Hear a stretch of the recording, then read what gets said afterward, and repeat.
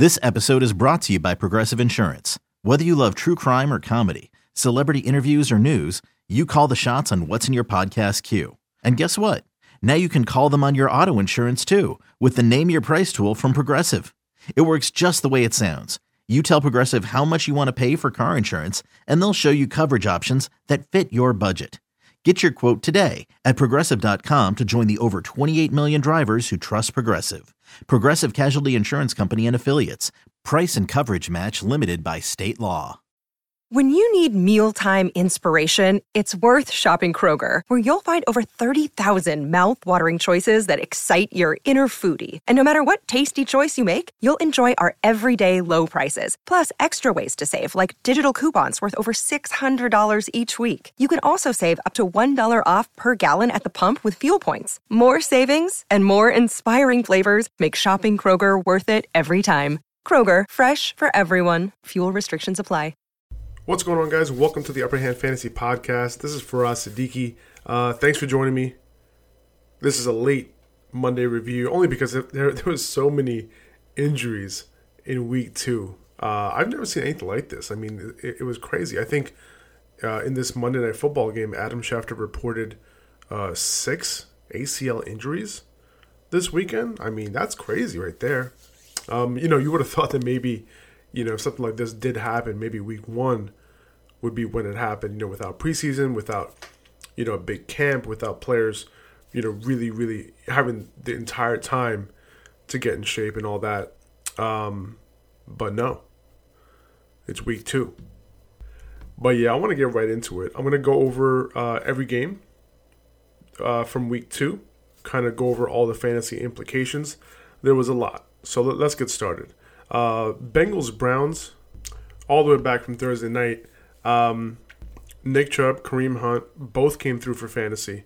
Now, while this game was relatively close, it seemed like Nick Chubb was the one who the Browns were riding as part of their game plan. They wanted to run the ball primarily, and it was Chubb who they were running the ball with. And Kareem Hunt was coming in on passing downs. If you look at that first half on Thursday night, Chubb out-touched Hunt 13-3. He out-snapped Hunt 21-11. And in the second half, Hunt got a lot of his touches once the Browns were trying to run out the clock, with the Browns up 35-23 with a little less than 6 minutes left. And that's when Hunt ended up getting into the game. And Chubb started off that drive. He took his first carry for 4 yards, took his second carry for 26 yards, and then Chubb came out after that big gain, and Hunt took over for the rest of that drive. He had a 33-yard run. He stayed in for a few more good runs, and then he got the goal line carry on that drive. And if you have Chubb, I think this game was encouraging from a usage standpoint. I think the Browns revolved that game around Chubb, not necessarily just the running game, because if it was just the running game, it would be Chubb, Hunt, kind of mixed interchangeably, kind of like how you saw the Chargers do it, with Austin Eckler and Josh Kelly, and we'll get there. But it was mostly revolved around Chubb. Now, as far as Hunt goes, if anyone views him as a high-end RB2 or something like that, I think I would trade him if I could. He's still usable going forward as a high upside flex, and can potentially put up RB2 numbers, and in this case put up RB1 numbers, a number of weeks this year, especially in PPR leagues. But there is an opportunity here that I wouldn't want to let go of, just in case other people might overvalue him. OBJ got 6 targets, 26% target share. He had 10 targets in Week 1 against Baltimore. So he's being targeted at a very healthy rate. And in the Baltimore game, it was just a bad game overall, and they couldn't get their game plan going. But that long touchdown that he had with Baker, the connection there was great to see. Austin Hooper, I don't think he's going to be a thing this year. I'm okay dropping him if you have him. Joe Mixon caught all 4 of his targets for 40 yards. That was a great sign, and you needed that after Mixon took his 16 carries for only 46 yards against the Browns. But Gio Bernard, he's going to continue to come in on passing downs and in hurry-up situations, so that's where the upside is limited for Mixon. But 4 receptions, 20 total touches is a good thing, 2 weeks in a row. He's a buy low candidate for me. I think he'll be a solid RB2 all year long once this offense gets it together a little bit. If you look at Mixon's vibes right now, it's not good. And anybody who's getting 20 touches a game, especially somebody as talented as Mixon, with this offense on the up, I think that's when you kind of strike and you buy low. Another potential buy low candidate, AJ Green, saw 13 targets, only caught 3 for 29. In week 1, he saw 9 targets, so he's seeing a ton of air yards as well. And usually a player like this would be an easy buy low candidate. I'm personally not buying. He's a guy who hasn't been able to stay healthy. He's 32 years old, right? So if you're going to buy him, I would personally only trade him if I have a couple of guys on my bench that I haven't been using, that have some trade value. But if he doesn't get hurt, him and Joe Burrow should be able to connect at some point. For me, I would just shoot myself, I feel like I'll be shooting myself in the foot if I trade for an asset like that. If he gets hurt in a week or two after I trade a couple of legit assets, I would be a little pissed because I should have known better. Moving on to the next game, 49ers Jets. Raheem Mostert, huge 80-yard runner early in the game, left early with a knee injury. Initial reports are that it's an MCL injury, most likely out this week, potentially another week or two after that. But Tevin Coleman, he took his 14 carries for 12 yards. That's not. I did say that right. 14 carries for 12 yards. But he also hurt his knee. Shanahan said that he has a knee sprain. He said that he's concerned about that. That's not a good sign.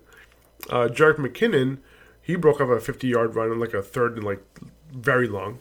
And he's the guy who can get the lion's share of work in week 3 against the Giants. He was already their best pass catcher out of the backfield. He was being used in the red zone. So he's only going to add to that, right? He's in the RB2 conversation for next week. I think he'll be one of the top waiver adds this week. Now, don't be surprised if Jeff Wilson is involved and if he's like the goal line guy if they get there. Don't be surprised if their undrafted guy, JaMycal Hasty, is involved. He got some juice as well. He might be promoted from the practice squad.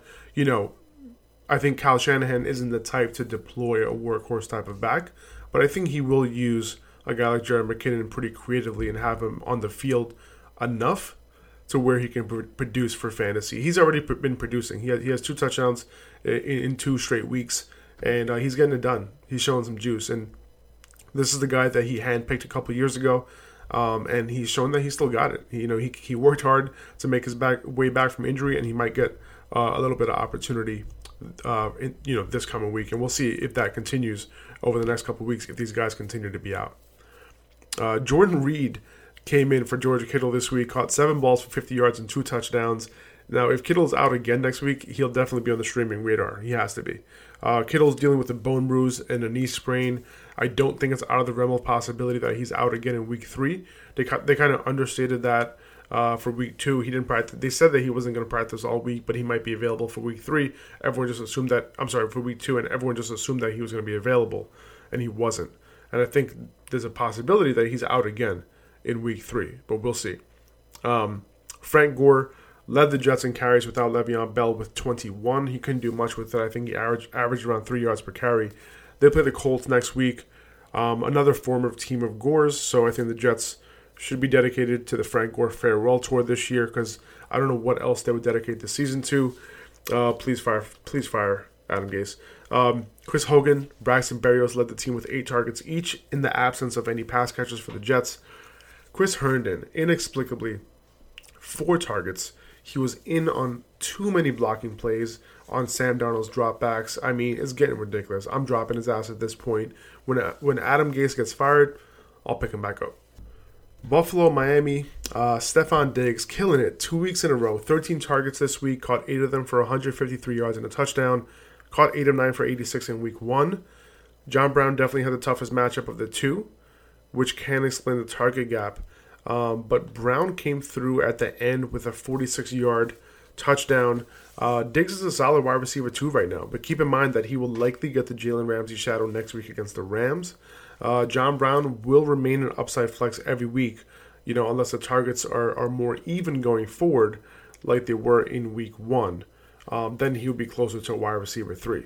I mean, he's put up wide receiver 2 numbers so far. We'll see how sustainable that is.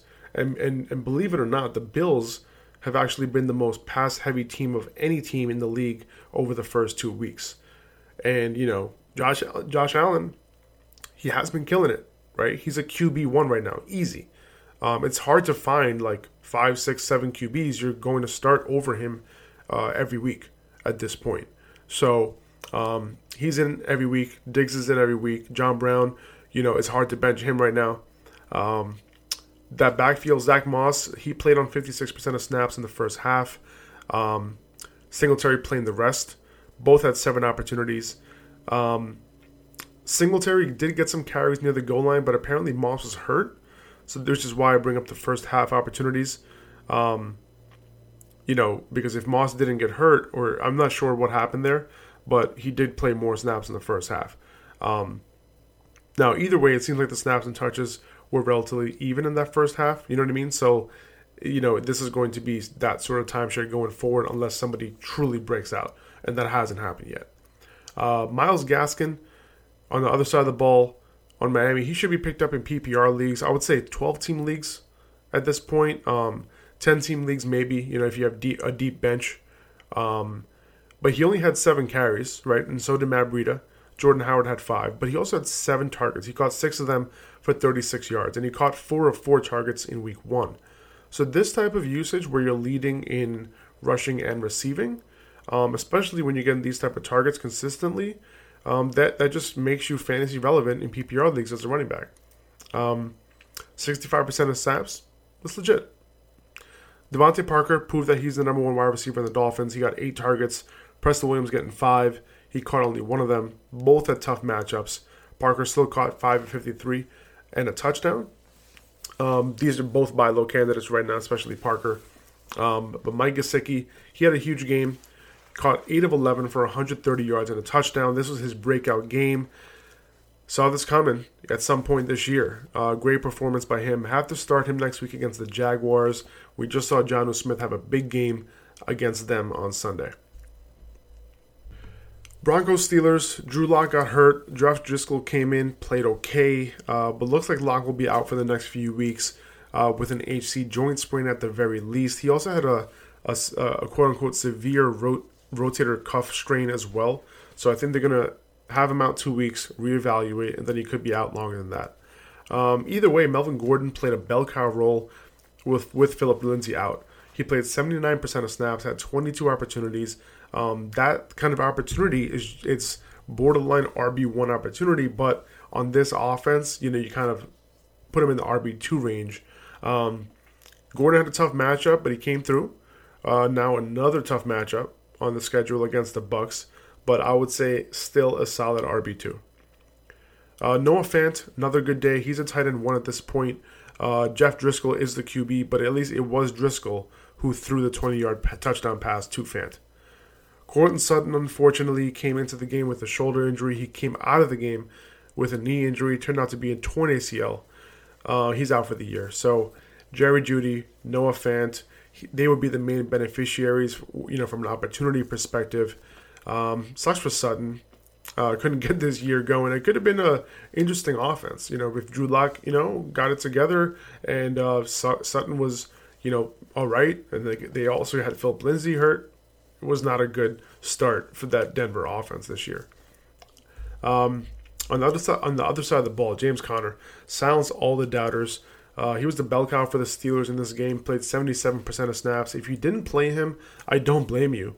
I didn't play him in a couple places. This situation has a lot of variables surrounding it, including Conner potentially getting hurt again, a potential committee with Snell, after his performance in week 1. But nope, plugged right back in. And if you have Snell, I would hold him on my bench. You just never know when Conner is going to get hurt again. If you look last year, it seemed like it was every other game.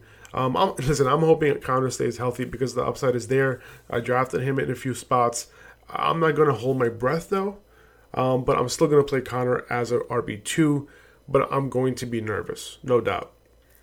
Deontay Johnson led the Steelers with 13 targets a week after getting 10 targets.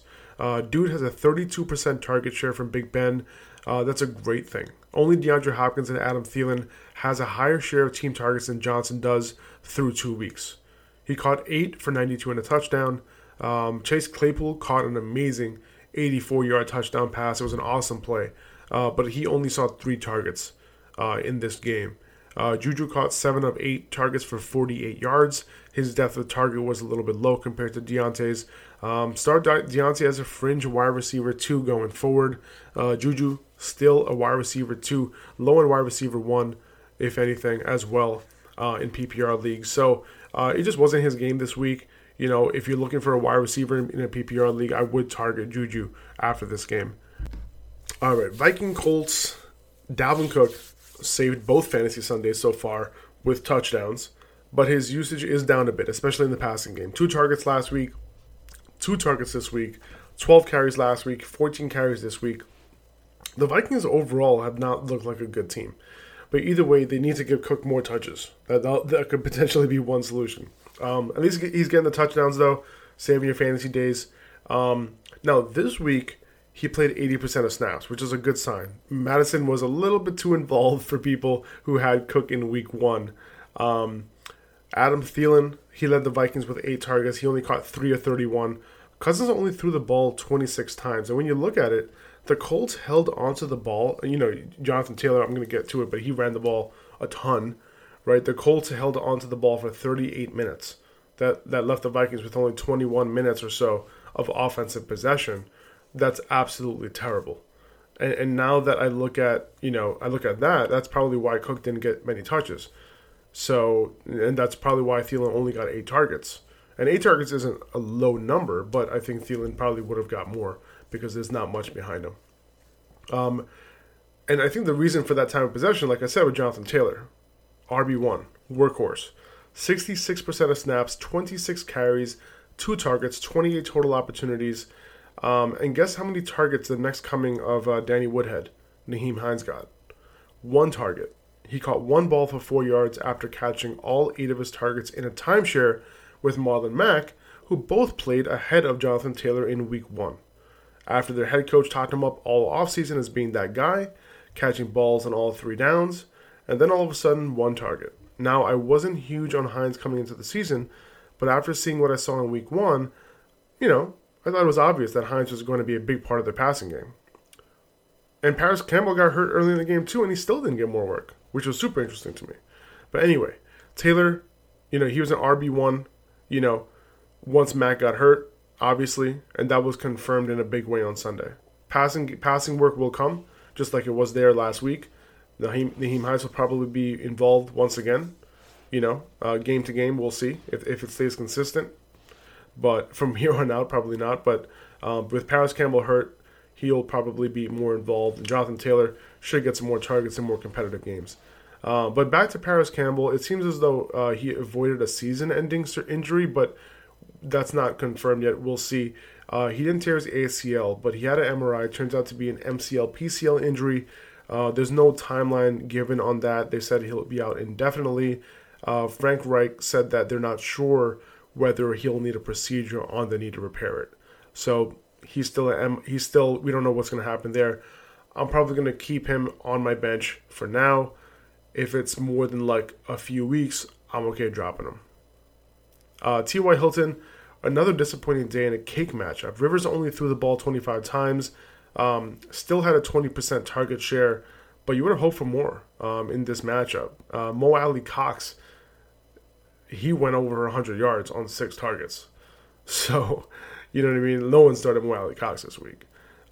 Michael Pittman, their rookie wide receiver, he played some extra snaps after the Campbell injury. And he also, he had the same amount of targets as Alley Cox for the team lead. He should be a prospective pickup, Michael Pittman, after seeing 6 targets in an increased role. Don't expect the world, but it is interesting that he becomes that second wide receiver to T.Y. Hilton. And who knows, with T.Y. Hilton's performance, can somebody outplay him? Maybe. But I think these 2 weeks were pretty disappointing from him. Jaguars, Titans, Gardner Minshew threw 45 times against the Titans after throwing only 20 times in week 1. But he spread the ball out like crazy. You would have thought DJ Chark's targets would go way up, but it only went up to 4 from 3. So he has 7 targets total over the last 2 weeks.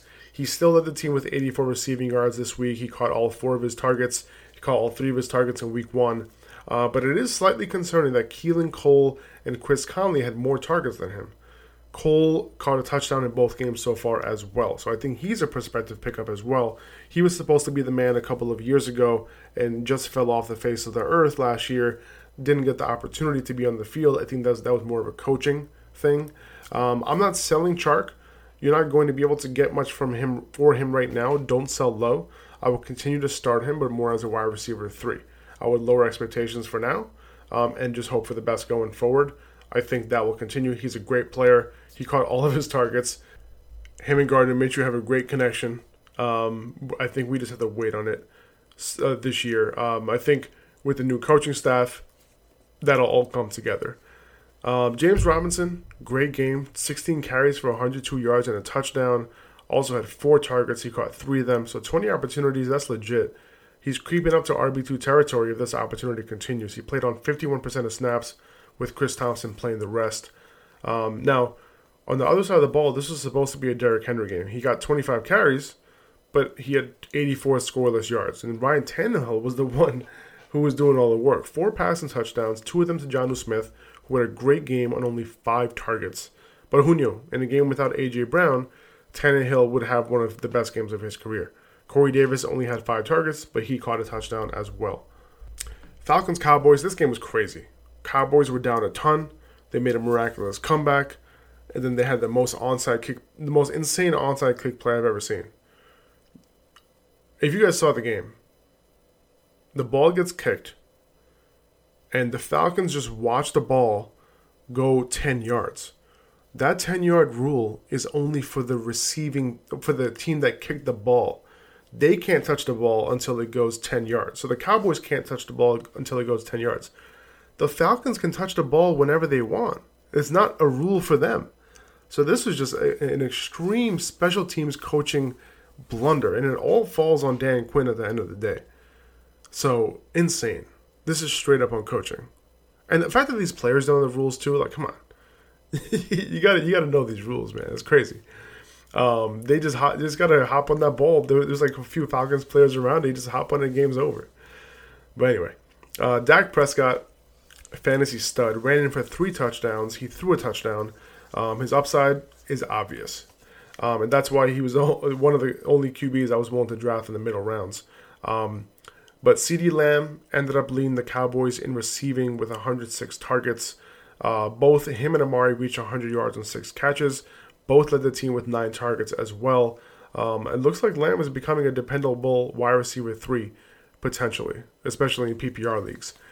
Their backup tight end behind Blake Jarwin had 10 targets. He caught 9 of them for 88 yards and a touchdown. Imagine what Blake Jarwin would have done on that type of opportunity. Probably something similar.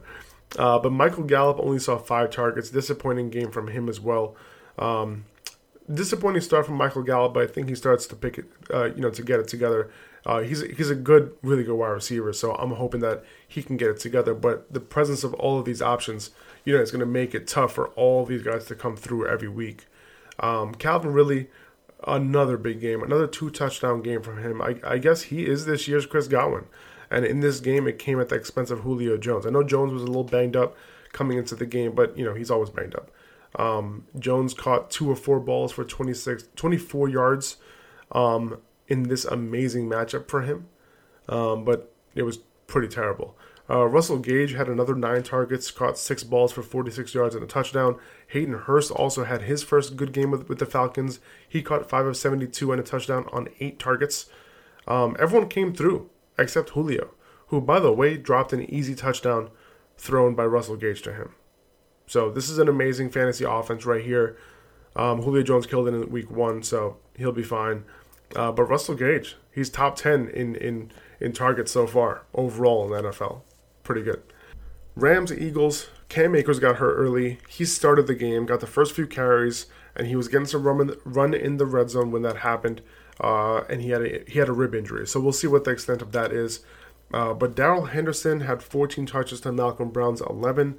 Brown did play more snaps, 54% for Brown, 42% for Henderson. And if you look a little bit deeper, keep in mind Brown also left the game early, was a little bit limited because of a finger injury, and that was in the second half. If you look at the first half, Brown had 61% of snaps and had 6 carries, and Henderson had 29% of snaps and had 3 carries and 1 target. So Brown still seems like the guy as long as his itty-bitty finger is okay. But Henderson did do a good job on his touches and was efficient, and he looked good. So this backfield seems like it'll be in flux for a little while, especially once Akers gets healthy. Robert Woods, tough matchup against Darius Slay. He didn't do great, but at least he scored on that rushing touchdown. I would be buying low right now on Robert Woods. Tyler Higbee, man, only 5 targets, 3 of them were touchdowns. And as I mentioned last week, he's playing the same role he played at the end of last year. So keep starting him. If that wasn't obvious after this game, I don't know what will make you put him in your lineup. But Miles Sanders made his season debut, and he was the bell cow. So yes, Doug Peterson deployed a bell cow. Congratulations. Miles Sanders, 20 carries for 95 yards and a touchdown. Added 3 catches for 36 yards on 7 targets. 27 total opportunities, bell cow status. 77% of snaps is what you want to see. He did lose a fumble, and it didn't affect his playing time. So, awesome. Now, Devonta Freeman was supposed to visit with them, but Devonta Freeman will probably get the most opportunity at the Giants. So we'll see where he ends up going. If he doesn't end up going to the Eagles, Miles Sanders is going to kill it this season. Giants at Bears. Saquon Barkley, unfortunately, as you all know, tore his ACL. He's out for the year. Dion Lewis played every snap after Barkley got hurt. Keep in mind, Wayne Gallman was not active for that game. He was a healthy scratch, and that might make you think that Lewis is clearly ahead of Gallman, but it's really about a guy who can complement Saquon a little bit, including being the pass protector that, Dion Lewis is, being the pass catcher that he is. The other variable is the Giants potentially signing Devonta Freeman. So, if they don't sign Freeman, I'd rather have Lewis, but I'm not going to spend a ton of money on him. He will be a flex, though, because he'll be the guy on passing downs. I can see him getting 5 to 6 targets per week. Gallman might be the early down guy, but I see Lewis mixing in there as well. So I think it'll be a split, but Lewis is the more valuable of the two, I would say.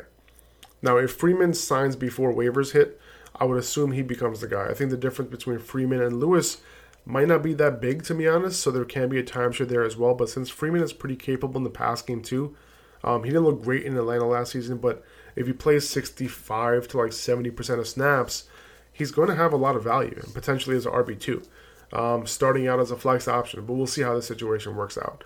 Now, if you lost Saquon Barkley, or Christian McCaffrey for that matter, it's only week 2. There are going to be opportunities for you to continue to improve your team starting this week. So don't give up. Keep going.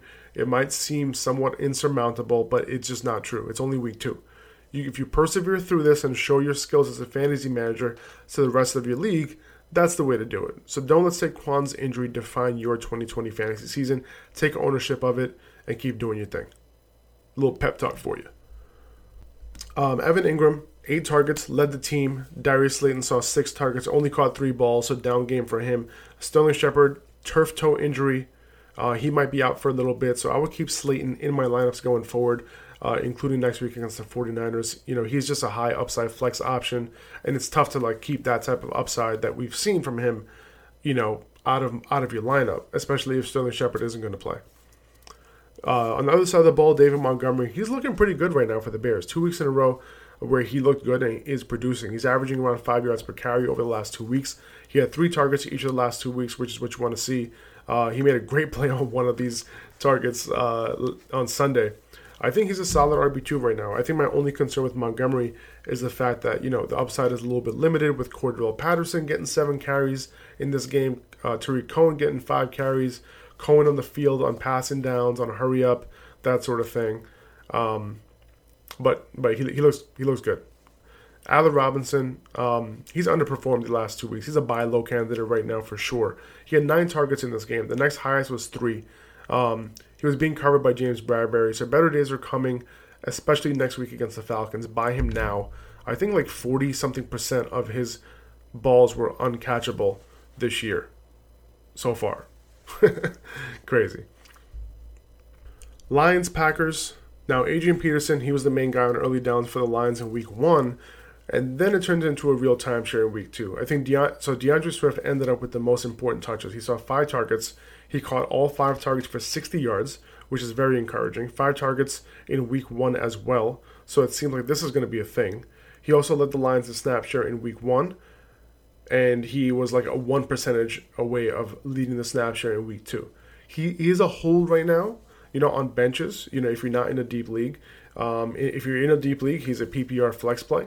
But as of right now, this backfield is a little bit of a mess. So, we thought Peterson might be the guy on early downs, but Kerryon Johnson got involved there this week. He got involved on one drive, and then he ended up getting the goal line carry and scoring. So who knows how this backfield is going to end up. But for now, at least we know that DeAndre Swift is their main pass catcher, and he's going to average between 40 or 50+% of snaps. Aaron Jones on the other side of the ball absolutely killed it. Dude had 18 carries plus 8 targets on only 48% of snaps. That's unheard of. Dude is being heavily used in this offense, whatever snaps he's in for the Packers. So, and if Devonta Adams misses time with that hamstring injury, if that thing is real, look for his targets to stay around that mark. That's what happened last year with when Adams missed. Aaron Jones was a huge part of the passing game. Now, Devonta Adams had a tough game. He'll be fine. He'll recover from that. But he apparently had a hamstring injury. I'm not sure how serious it is, but the hope is that he doesn't have to miss time and only left the game because the Packers were in complete control of that game. But we'll see. Nothing came out yet, but we'll see how those practice designations turn out for this week. Now, the DJ Moore buy low window, I think, has relatively closed. He didn't score. Did he score a touchdown? He did not score a touchdown this week. So I guess you could still buy him if you wanted to, but his targets were up there. But this time he caught 8 balls on 13 targets for 120 yards. Robbie Anderson was second with 10 targets. Curtis Samuel's targets went all the way down to 2. So after this game, it looks like Robbie is the clear 2 after the targets stayed up there at 10. And the fact that he went over 100 yards again, and the fact that he's playing as many snaps as Moore, Anderson's looking like he's a value right now, and he was a good waiver pickup last week. But this is also a lesson in always starting your studs despite a tough matchup, right? DJ Moore had a tough matchup coming in against Carlton Davis, but you can't bench these guys because of it. Even if Davis did very well against Michael Thomas in week 1, it doesn't mean that DJ Moore's an automatic bench in week 2. Matchups work out differently. You just don't know how it's going to work out. Not every team runs the same scheme. And sometimes a guy gets a guy's number in one particular week. It doesn't mean he does it every single week. So start your studs. Christian McCaffrey, unfortunately, has a high ankle sprain. That was confirmed after an MRI. He'll be out 4 to 6 weeks potentially. Mike Davis is the pickup here. He's capable in both the run and pass game, and he can be a workhorse for them. He's probably my number 1 waiver pickup this week. It's between him, Josh Kelly. But Davis caught 8 of 8 for his, 8 of 8 targets for 74 yards. Legit. Now, I just want to say this. With Christian McCaffrey out a few weeks, the usual prognosis, in this case, is 4 to 6 weeks. Now, Dr. Edwin Porras on Twitter cited a study that showed that the average missed time for a high ankle sprain is 1 to 3 weeks in the NFL. The player can be impaired for 4 to 6 weeks now. So if McCaffrey comes back in 3 weeks, which is, right at the back end of the average, let's say, you only have Davis for that long, right? Instead of 4 to 6. McCaffrey can play, he might not be effective, but you're still done with Davis after that 2 to 3 week point, right? So 2 to 3 weeks of Mike Davis potentially being the workhorse in the offense with the ability to catch the football, that's pretty good, right? And that's kind of what I'll be aiming for and thinking of how long I will actually have Mike Davis for and how long he'll be usable for, if that makes sense. And it's possible that if McCaffrey, isn't 100%, that Davis is kind of mixed into that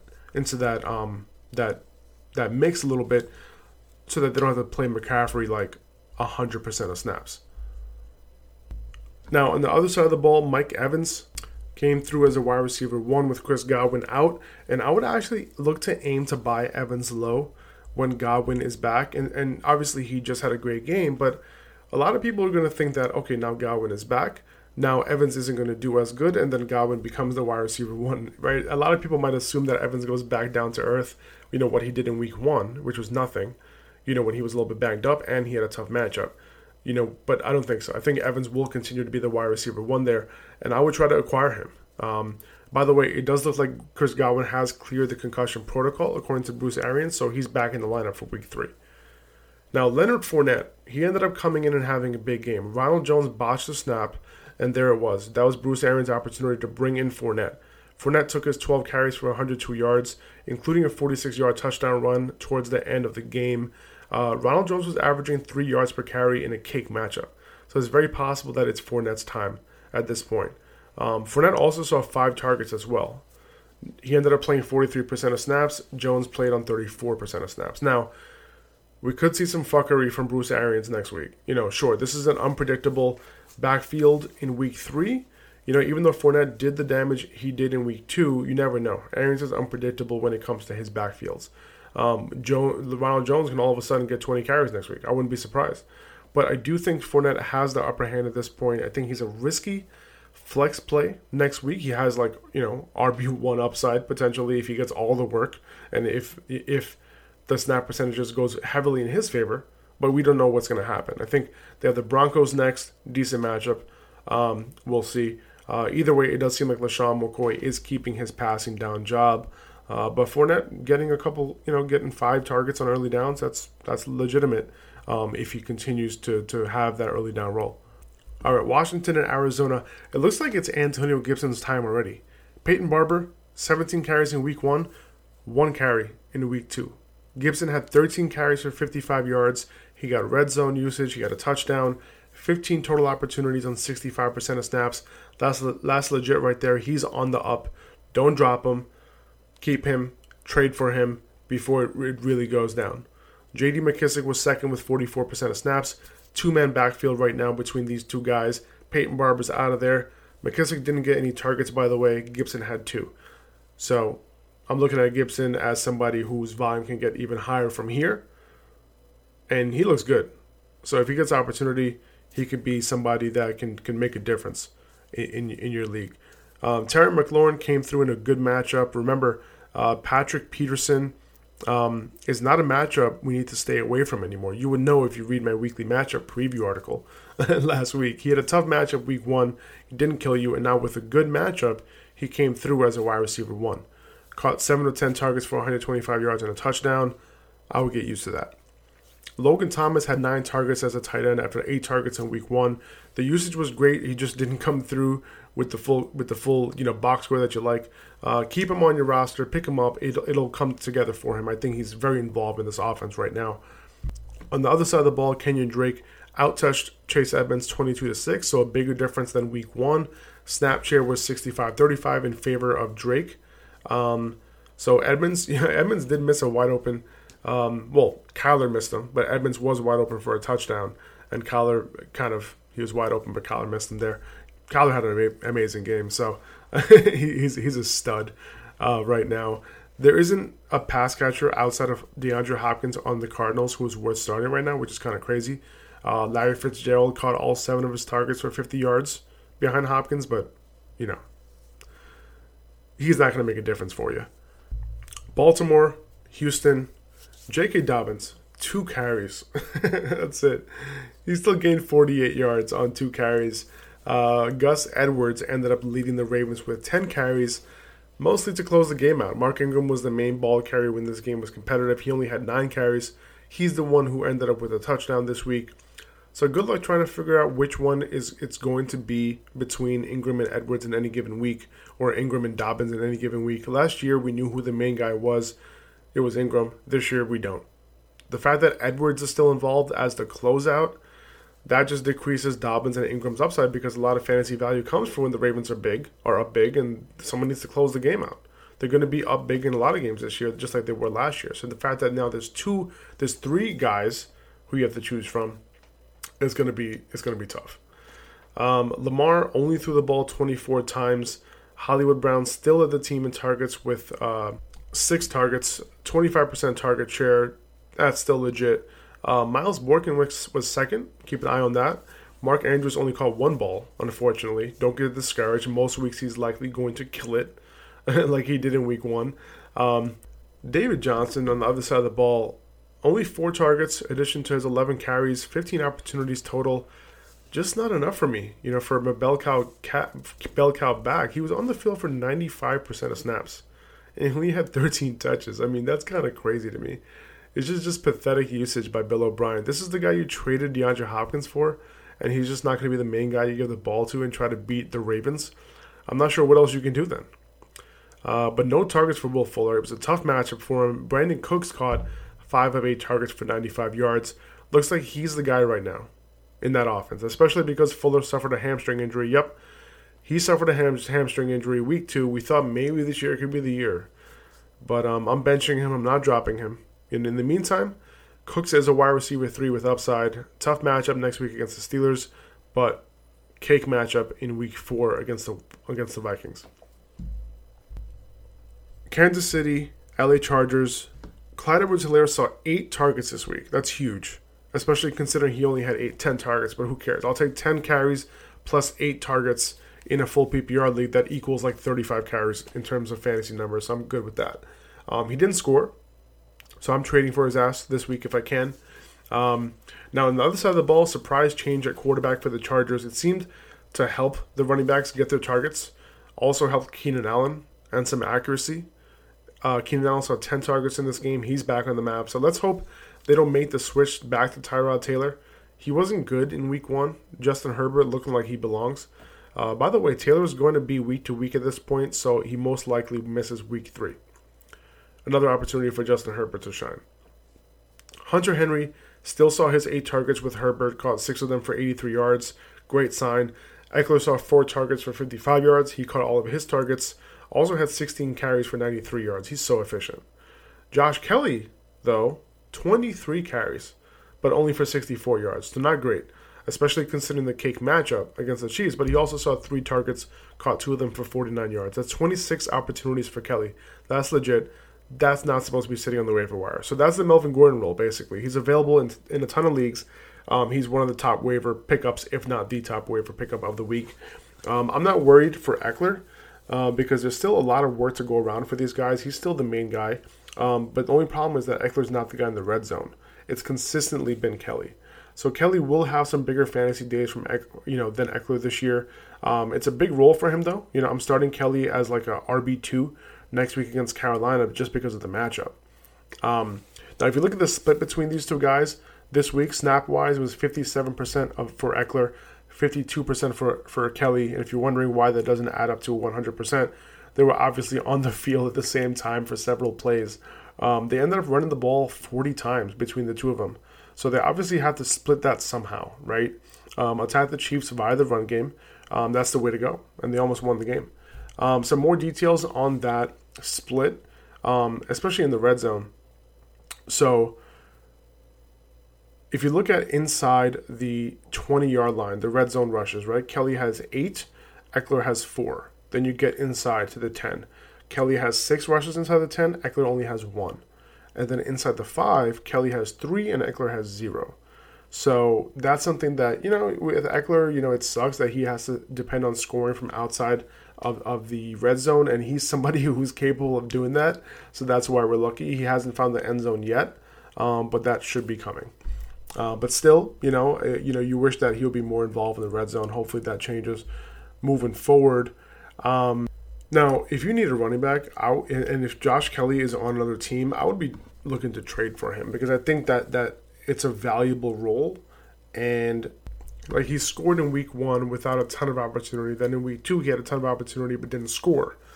And with all the red zone opportunity that he had, he's going to score some touchdowns this year. So I would look to acquire him, send, some cheap assets who are, if someone has Josh Kelly in that direction, just to see if I can acquire him.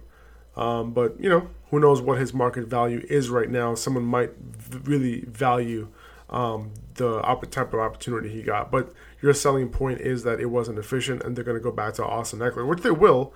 They're not going to run 40 times a game every week, but he will get a decent amount of opportunity, potentially 15-plus touches per game.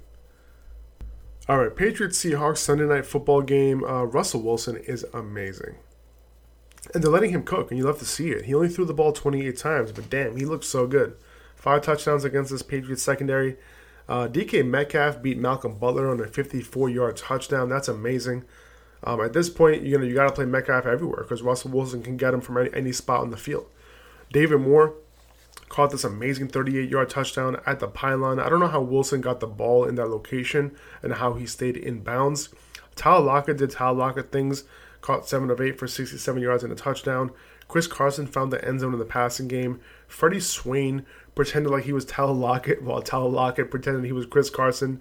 And then when the Patriots figured out Lockett was in the backfield pretending, they left Swain wide open, and it was a thing of beauty this entire game. Then Cam Newton rushing for another 2 touchdowns. He threw for a touchdown. He almost threw for 400 damn yards. Listen, this was the best Cam Newton I have ever seen. And I'm not just saying that, but the dude has no weapons. He's putting balls on the damn money, which is also something I'm not used to when watching Cam. Like, accuracy was a huge issue for him. But yeah, Julian Edelman, 8 of 11 targets for 179 yards. Like, what? He's catching long balls over Jamal Adams. Like, this was a crazy game, man. N'Keal Harry, 12 targets, caught 8 of them for 79 yards. He should be on people's radar as a potential waiver wire pickup this week. Cam had a chance to win the game at the goal line too, but the Seahawks didn't make a stop. This was this was the game of the week for me. Obviously, the Cowboys' comeback was definitely like the best fourth quarter, obviously. But this game was really good. It was a nice way to end a shitty Sunday with all the injuries. At least the end of the game was. But Chris Carson, by the way, 20 total opportunities. Good to see after not getting a lot of touches in week 1. He saw 63% of snaps, so better share than last week. Not all the way there, but glad he touched the ball as much as possible while he was in. Now, Rex Burkhead played on 71% of snaps after James White was declared inactive. He found out that his parents had been in a horrific car accident that day, in which his dad did not make it, and his mom was left in critical condition. So my heart goes out to him and his family. Just a tragic event. It makes me so sad that something like that had to happen. By all accounts, like this dude is supposed to be like one of the best dudes in the NFL, like such a good dude, and not to say that it shouldn't happen to someone like him or should happen to somebody who's not as good of a dude as him, but it just sucks when something like that happens to a good dude, right? But yeah, I'm praying for his family. Saints Raiders. Alvin Kamara led the Saints in targets with Michael Thomas out. Next was Traquan Smith catching 5 of 7 targets for 86 yards. If you're wondering about Emmanuel Sanders, dude had a pretty bad game. Not only in the box score, he caught 1 of 3 targets for 18 yards, and that 1 catch was in garbage time. But he had a few drops. He had a bad penalty that brought back a big Alvin Kamara play. Not good at all. Jared Cook's game was surprising as well. Only caught 2 of 5 targets for 13 yards. He did catch a touchdown, but would have thought he would have a bigger game with the absence of Michael Thomas. The real story of this game was Darren Waller. 16 targets. He caught 12 for 103 and a touchdown. The next highest target for the Raiders was 3. Again, he had 16 targets. The next highest target number was 3. That's insane. And if you're wondering, he accounted for 42% target share. That's insane, man. Looks like Waller is going to have a big year with those rookie wide receivers as their other main weapons in the passing game. They haven't quite got it together just yet. So yeah, it's basically run the ball with Josh Jacobs, pass the ball to Darren Waller. I think that's what their game plan is going to be. But okay, that's it. I went through all the games. Now, I hope you guys enjoyed that. I hope that brought some value to you guys. Tomorrow, well, it's already 1:30 in the morning here in New Jersey. But tomorrow, I'm going to come out with the waiver wire article along with the waiver wire podcast sometime during the day. So keep a lookout for that. I mentioned a bunch of guys, so in this podcast, but I wanted to look into all the details, put out an article. That article will be in audio form as well. I'm hoping that I can get enough time to do that. I should have it. So keep a lookout for that. Until then, thank you guys for listening. I appreciate you guys. Have a great week. I hope you guys got the W after this Monday Night Football game. So I appreciate you. Take it easy. See ya.